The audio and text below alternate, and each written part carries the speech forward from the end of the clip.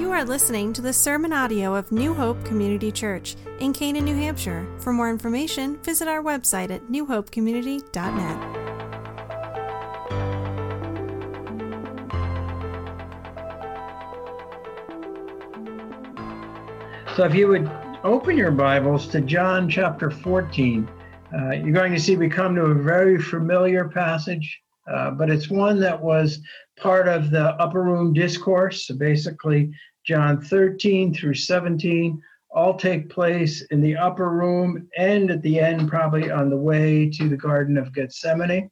But we've been looking at the I am sayings of Jesus. And so we come to the fifth one this morning, and that is where Jesus says in John 14:6, I am the way, the truth, and the life. No man comes to the Father but through me. But there's a much bigger context around that passage. So what I'd like to do is I'll read John 14, 1 through 14, and then we're going to look at sort of this passage in terms of three particular words. And they just happen to work out this morning that they're all R words. The thought of rattled, reassurance, and reproof. So rattled, reassurance, and reproof. So just follow along as I read John 14, 1 through 14. Do not let your hearts be troubled. Trust in God, trust also in me. In my Father's house are many rooms. If it were not so, I would have told you. I am going there to prepare a place for you. And if I go and prepare a place for you, I will come back and take you to be with me, that you also may be where I am. You know the way to the place where I am going. Thomas said to him, Lord, we don't know where you are going, so how can we know the way? Jesus answered, I am the way and the truth and the life. No one comes to the Father except through me. If you really knew me, you would know my Father as well. From now on, you do know him and have seen him. Philip said, Lord, show us the Father, and that will be enough for us. Jesus answered, Don't you know me, Philip, even after I have been among you such a long time? Anyone who has seen me has seen the Father. How can you say, show us the Father? Don't you believe that I am in the Father, and that the Father is in me? The words I say to you are not just my own. Rather, it is the Father living in me who is doing his work. Believe me when I say that I am in the Father, and the Father is in me, or at least believe on the evidence of the miracles themselves. I tell you the truth, anyone who has faith in me will do what I have been doing. He will do even greater things than these, because I am going to the Father. And I will do whatever you ask in my name, so that the Son may bring glory to the Father. You may ask me for anything in my name, and I will do it. So in this very familiar passage, again, the context is so critical. Here is Jesus hours before his eventual arrest, crucifixion. And you come to this first word, although it's not in the text, rattled. And I think all of us can associate with what it means to feel rattled, that we're kind of shaken by things. Notice that how it begins, Jesus says, do not let your hearts be troubled. The word troubled there means to be filled with distress, thrown into confusion.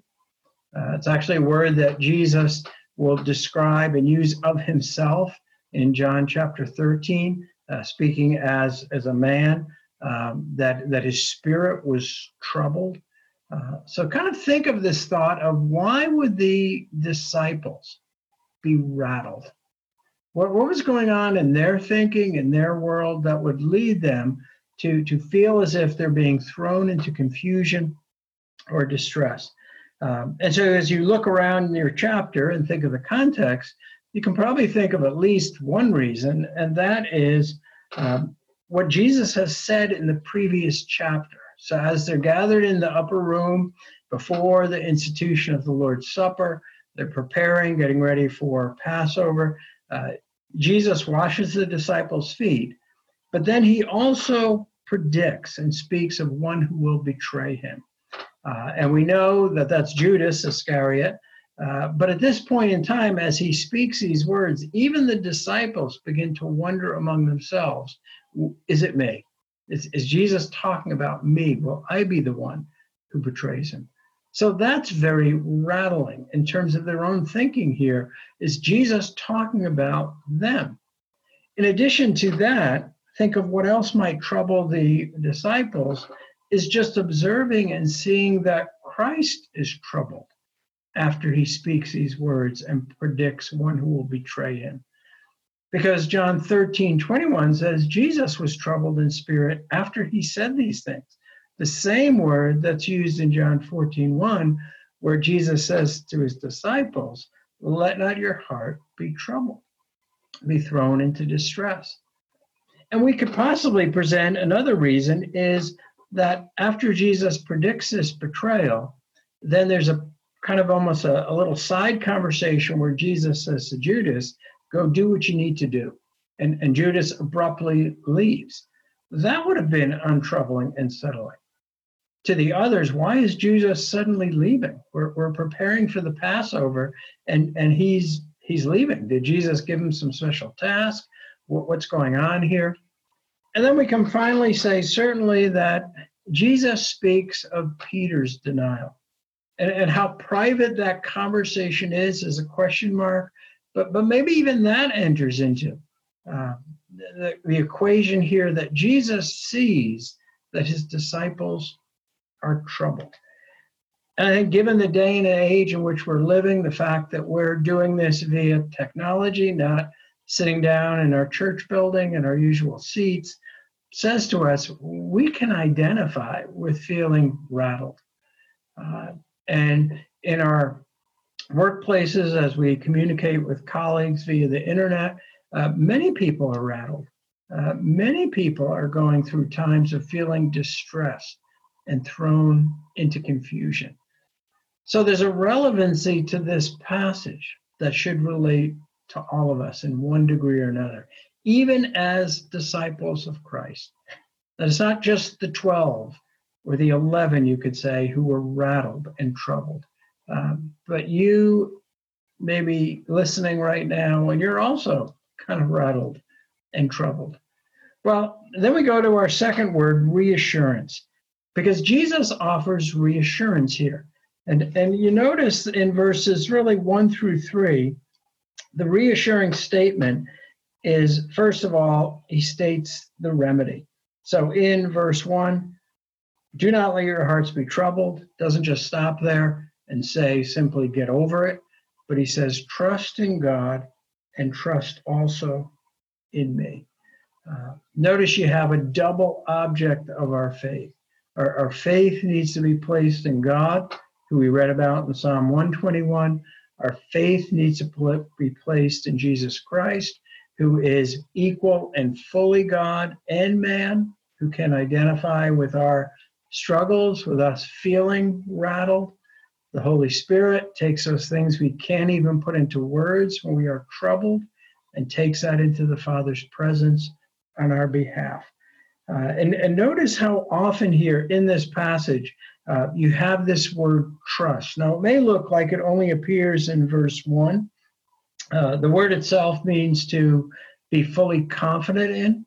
In the Old Testament, the thought to trust means to fully lean upon. So all of us probably are sitting down at this moment. You are trusting in whatever that piece of furniture is. You're putting your full weight, you're leaning on it. That's what the word trust conveys. But the reason I wanted to point out the word trust is you notice later in the passage in primarily verses 5 through 14, you have the word believe that keeps popping up. That word believe and trust are the exact same word. So if you're going to be consistent in translating it, you should read the word trust or believe all the way through. So when Jesus says, trust in God, believe in God, believe also in me. Now, clearly he was saying here, these are his disciples. They do trust him. They do believe him.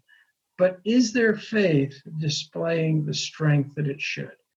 No, that sadly, like us, when we are rattled, often we appear to have a weak faith. a faith that is not fully confident in the one who is speaking to us here. So Jesus offers this remedy. Here's the cure for a rattled heart. Trust in God, trust also in me. That is both simple and profound, because we know that is a continual process that is going on in us. But notice verses 2 and 3 when Jesus speaks about his departure. And you have phrases like, he's going to prepare a place for us. In his Father's house are many rooms. And the word place again appears at the end of verse 4. All of these are emphasizing a dwelling place. And it's interesting to compare John 14 with Moses's farewell address in Deuteronomy, because there's many similarities. Both speak about the importance of being where God is, where God's dwelling place is among us. But there's also a very distinct exception or difference. In Jesus's quote unquote farewell address here, he promises he's coming back, that his departure is not final like with Moses, but he will return. And before his triumphant second return, he will send the Holy Spirit, who is another counselor, one who is of the exact same nature as him, who will come and dwell in those who know Christ.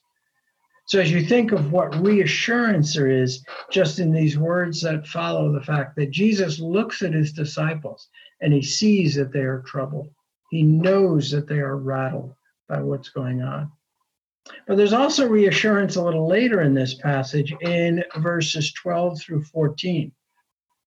So by now, when you look at verse 12, if you have a translation that says, maybe truly, truly, I say unto you, NIV has, I tell you the truth, right away a little antenna goes up, and that says to you, what Jesus is going to follow this with is of extreme importance. And that's John's way of giving us an indication. Listen carefully to what Jesus is saying. And he follows that with, anyone who has faith in me will do what I have been doing. He will do even greater works than these, because I am going to the Father. And in both verses 12 through 14, you have this reassurance, one, of the power and presence of God with us in prayer. And even as we are separated now, and we will close our time by praying, that the reality is the power of prayer is not any less than it is in the first century as it should be seen in the 21st century. What a reassuring note that I'm sure the disciples at this point didn't fully grasp. May have kind of clouded over as Jesus was saying this. What do you mean we'll do greater works than these? That's a question even we might ask ourselves as Christians. What does that mean? That is Jesus only talking about those in the room here where he's saying they'll do greater works? Or was this a reference to the work of the church in the kingdom of God until Christ's return? In other words, we will do greater works in terms of quality, not quantity. That the message is going to go across all ethnicities. That we will see this message go out into the limits of the known world. That is the greater work that we will see, that is tied to the importance of prayer. And you see the qualification. Jesus says, I will do whatever you ask me in prayer in verse 14. We want to take that in its context. To understand what verse 14 means, it would be wise to read John 17, where Jesus prays for the church, and he prays for his disciples gathered with him. That gives us the context of what it means to pray in his name. Because we don't want to run with this to some sort of name it and claim it theology, which would not fit with the Word of God. So we've covered the thought of what it means when you're rattled. We've talked about the reassurance that Jesus gives his disciples then and now about when we do find ourselves troubled and overwhelmed and feeling distressful. But couched between these two bookends is reproof. I was struck by something I was reading with Jesse from Sibbes, a Puritan writer, and in one of his sermons, he's talking about Matthew 12, where it says that Jesus does not break like a bruised reed, and he will not snuff out a smoldering flax. In other words, Christ's gentleness, and yet he's holy. And I think you see in Christ's reproof that it is both gentle, but it is much needed. And this reproof comes in related to two statements that come up here. And the first is in verses 5 through 7, and it's triggered by Thomas's question. So I think when we think of Thomas, we shouldn't automatically think of, well, doubting Thomas. He is a disciple. He has a faith, but at times it's weak. Probably no different than you or me. But look at his question that triggers Jesus's first reproof here. Thomas said to him, "Lord, we don't know where you are going, so how can we know the way?" Now, Jesus has told them already the way. He's talked about what the cross will mean for him. He's talked about the conditions of discipleship.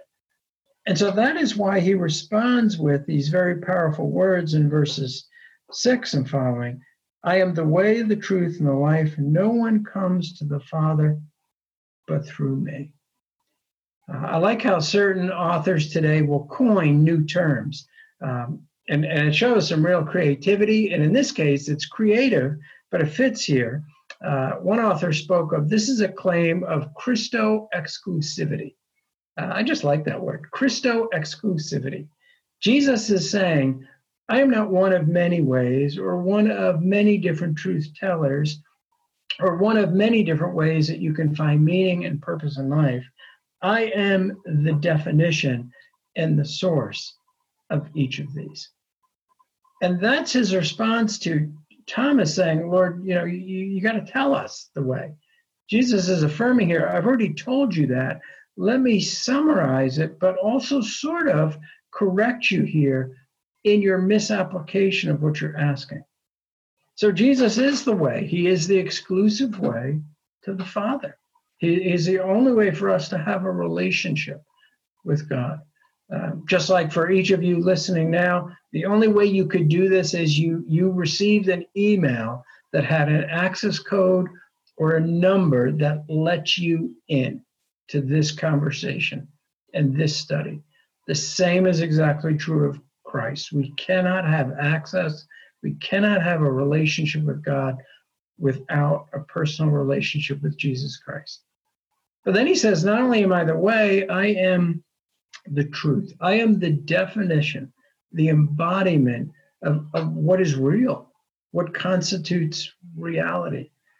I think of the difference with us people, and sometimes you and me, we look at our world right now, and the way it appears is not the true reality. Because God is in control, and God is still sovereign, and God still is on his throne, even though appearances might look the opposite. And even circumstances in your life sometimes might look as if, has God abandoned you? Has God walked away from you? Is he uncaring about your needs? That can sometimes appear that way, but that is not the reality that is true for us in Christ. So Jesus Christ is not just the way and the truth, but then John speaks of him as he is the life. He is the source and giver of true life and meaning. And I think we can be praying that in the midst of COVID-19 and the time it will take for recovering, that we expect to see in personal lives, in the economy, that people would come to see there is much more to life than just what you can acquire or the goods you can attain.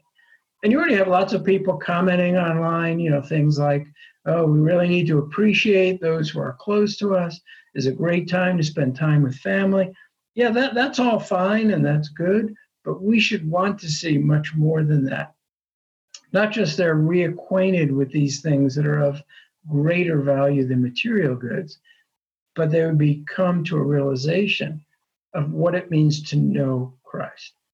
And hopefully that's true for us as well, that maybe during this time of somewhat isolation, we'd spend a little more time in prayer, more time in the Word, more time consciously praying for one another in our own church, as well as our brothers and sisters in Christ. But then there's a second reproof that is also needed that comes on the tails of Philip's statement. And so you notice Philip in verse 8 says, Lord, show us the Father, and that will be enough for us. So imagine these conversations going on, and we can assume they're within earshot of each other. So others are hearing this. We know sometimes the scripture records a comment that is both an individual comment, but also a reflection of maybe what some of the other disciples are thinking. So in this case, Philip just says, Lord, if you would just show us the Father. And you see Jesus' response in verses 9 through 11. But what would be helpful to understand is in those verses, you see the pronoun you. So it starts out, don't you know me, Philip, even after I have been among you such a long time. Anyone who has seen me has seen the Father. Now, in each of those references, you, the pronoun, is actually plural. So Jesus is not just saying this to Philip, but he's kind of saying it to all of them. But then you have a slight change in verse 9, the end of that verse 9. How can you say, show us the Father? That's a singular. So in other words, Jesus now kind of turns that general question to Philip in particular. Philip, how can you say this? And notice Jesus had already said in the previous verse, you have seen me for a long time. Now, how is it possible that this group of 11 individuals, you've been with me for 3.5 years, and you're saying you haven't seen the Father? Have you forgotten what I have done? Have you forgotten the miracles that you've witnessed, the teaching that I've given? So there is in this response a reproof that is gentle but firm, a reproof that is needed.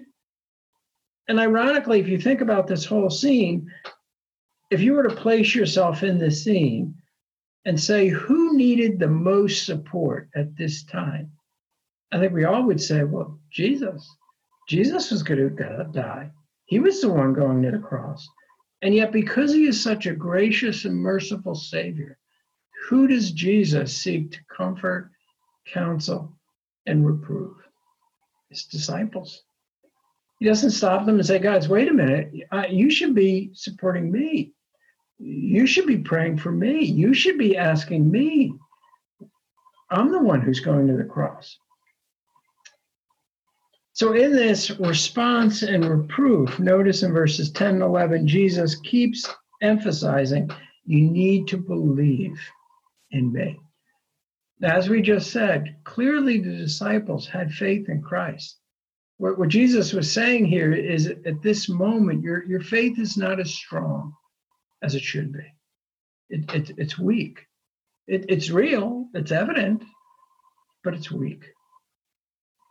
As I was thinking about how can we take these three words and concepts, the thought of rattled and reassurance, and then reproof, and how can we carry them with us this week?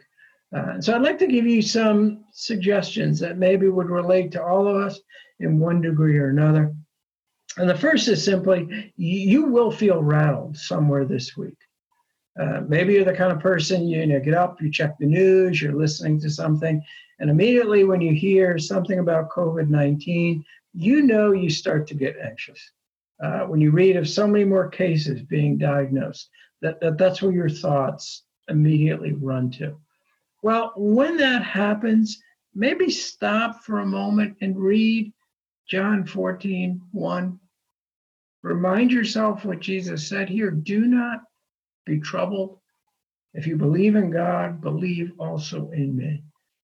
And that helps us to be both cautious, which is wise and discerning, but not filled with anxiety, not thrown into a state of distress or confusion. And if it's not COVID-19, maybe it's something else. Maybe it's just your concern for your grandkids, your concern for others in your family, whatever that might be. Again, go back to John 14:1. Read that throughout the week. Remind yourself of this is what Jesus is saying to us. The disciples' world was very different from ours, but yet we see similar emotions and things that they would deal with, we deal with to different degrees. Maybe secondly, a suggestion would be, as you go through your week, look to Jesus Christ as your mediator and your great high priest. What an assurance to know that he has prepared a place for you. And he dwells with you now. He hasn't left you. His Holy Spirit lives in you. But heaven is a prepared place for a prepared people. And maybe for us to consider, how can God use this present uncertainty in our lives, in our economy, that affects so many people in so many different ways, many in our own church who are facing possible layoffs or other things, or have been laid off already, that you have the assurance of knowing that God dwells in you in Christ. What a perspective. And to pray, Lord, how do you want to use this in my life to help me grow closer to you, to reflect Christ? Just as he was saying here to the disciples, your faith is not as strong as it should be. And that's a work of God in us, but it's a work that we need to continually yield to. And then maybe finally the thought of is when, based on Philip's comment, God, show us the Father, and then we'll do okay. Are we looking at our present situation as a way for God to humble us? Not just to humble the unsaved, which I think we should be praying for, that they would see the insecurities of what they put all their trust in, just kind of slowly falling apart before their eyes. But do we pray that God would use this to humble us? That we wouldn't be guilty like Peter, saying, well, Jesus, you're right there in front of us, but you need to show us the Father.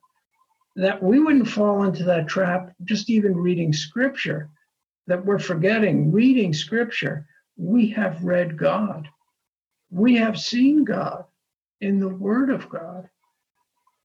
And I wonder sometimes if that's something that often is missing in each of us at different times. We may read our Bibles, but do we read it saying, we have seen God in his Word. We have heard him speak. And as well in circumstances in our life that we can say, God, we have seen your hand.